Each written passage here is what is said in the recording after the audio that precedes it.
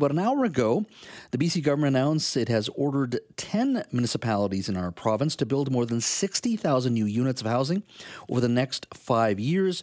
And if they don't, they will face consequences. Now, of the 60,000, 28,900, or just under 29,000, or half, of those new houses have to be built in Vancouver.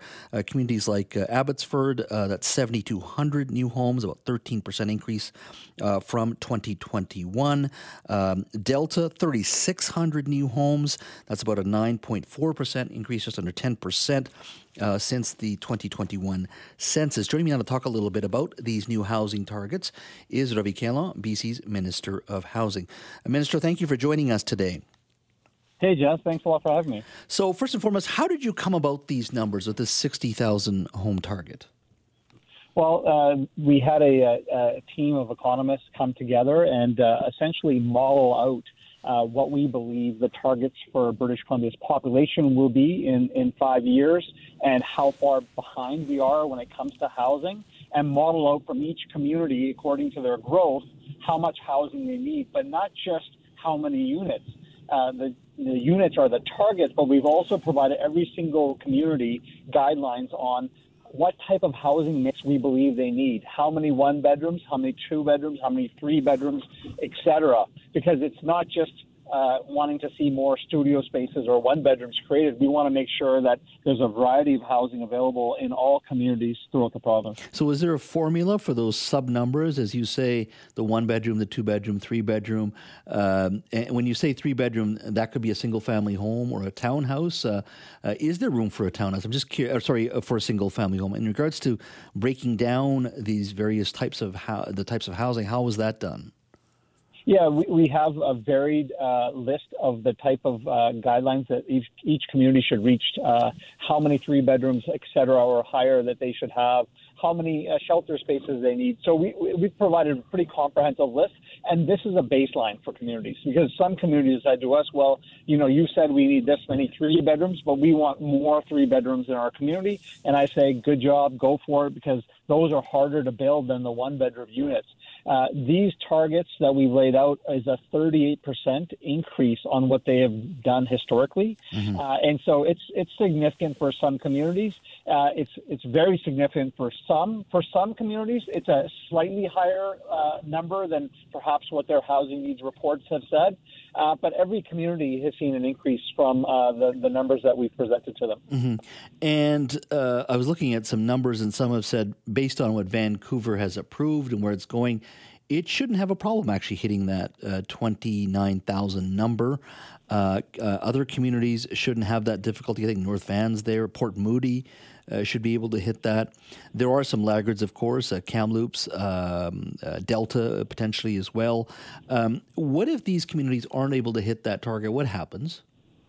Well, the milestones are set within the Housing Supply Act. The first milestone is approximately 6 months, where we do check-ins to ensure that communities are actually taking this seriously, showing some progress on the file.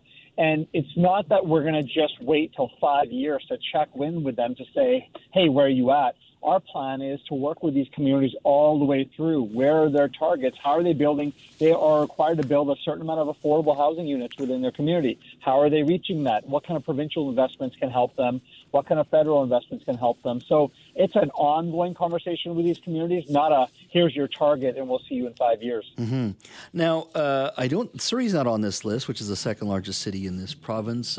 Burnaby would be third largest. Richmond would be the fourth largest. I'm going to assume you feel that they're building enough housing, they're meeting their targets, that they're aggressive enough. Will there be another list within the next little while beyond these 10? Well, the frank truth is all communities need to do more.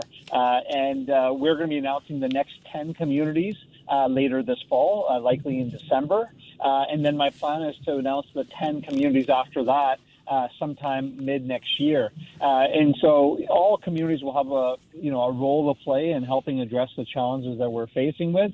And our message to communities is, even if your name isn't on the first 10, get to work, because it's likely your community will come up eventually. Now, all of these communities will have NIMBYs, and people just oppose this type of housing and this aggressive nature of building this housing. Do you think in some ways getting put on a naughty list. They'll never say this publicly, but in some ways, elected officials at the municipal level now have something to point to and say, hey, we're on this list. We're forced to do this. Sorry, I understand your concern, but we're not going to listen to you, XYZ Association or Local Housing or Concerned Citizens Association. We're going to build this because we want to get off this list. Well, if communities need me as a boogeyman to get affordable housing built in communities, then they can fill their boots. I would say, though, there's a million reasons to say no to housing. People find a lot of excuses of why they don't want housing in their community. What we need communities to do is to work together and get to how we can get to yes, how we can get to communities saying, okay, we see that this housing is important and we want to have housing for young families. We want to see more young people in our community, and this is how we get there. And again, those are conversations that are going to require collaboration, and I'm committed to working with all these communities and the next batch to reach their targets. Mm-hmm. Now, you had a press conference at 2 o'clock to make this announcement today, so just over an hour ago.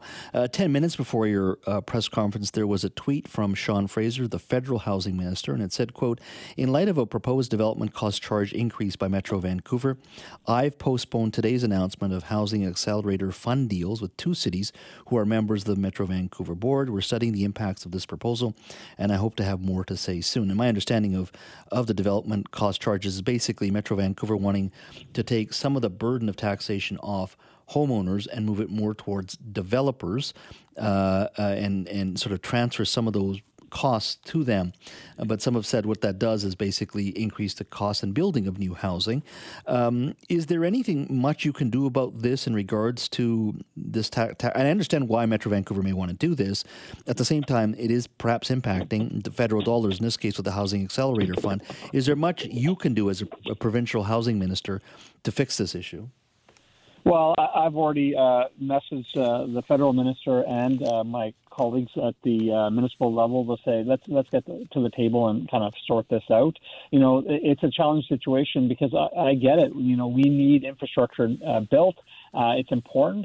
We all agree. And so I think that's where Metro Vancouver was going. But at the same time, I also understand from the federal position because, you know, when we bring in legislation to say we want this type of housing to be built in communities, and if we have local governments putting barriers in the way to stopping it, we find that very frustrating. And if the federal government reduces GST from purpose-built rentals, and that gets captured in other fees that local governments want to put in, that negates the potential for that to increase our housing supply. So I appreciate the frustration, and the truth is we need to have some tough conversations about it.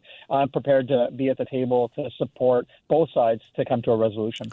And the fall legislative session is coming, and everybody expects the big issue to be housing, a few other issues, but housing is going to play a big role. What can we expect from you and your ministry when it comes to legislation?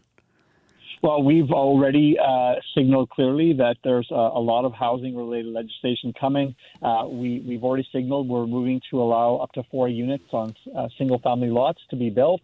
We're going to be changing rules from transit-oriented development to allow for more housing options closer to transit. We're going to reform how financing works so that any proponent, whether it's not-for-profit or private sector partner, when they go to local government, they know their costs up front, and it's not something that gets negotiated later. And that's just a tip of the iceberg of some of the pieces that are coming in the next 2 months. And I'm going to in the secondary suite issue as well, right, in regards to legalizing it for the entire province? That's correct. We're going to move to ensure that no local government can ban rental suites in their homes. And of course, that's tied with a fund which we're going to make available early in the new year for those that need help financing that renovation work. Minister, thank you for your time today. Appreciate it. Yeah, thanks for having me, Jazz. Stay safe.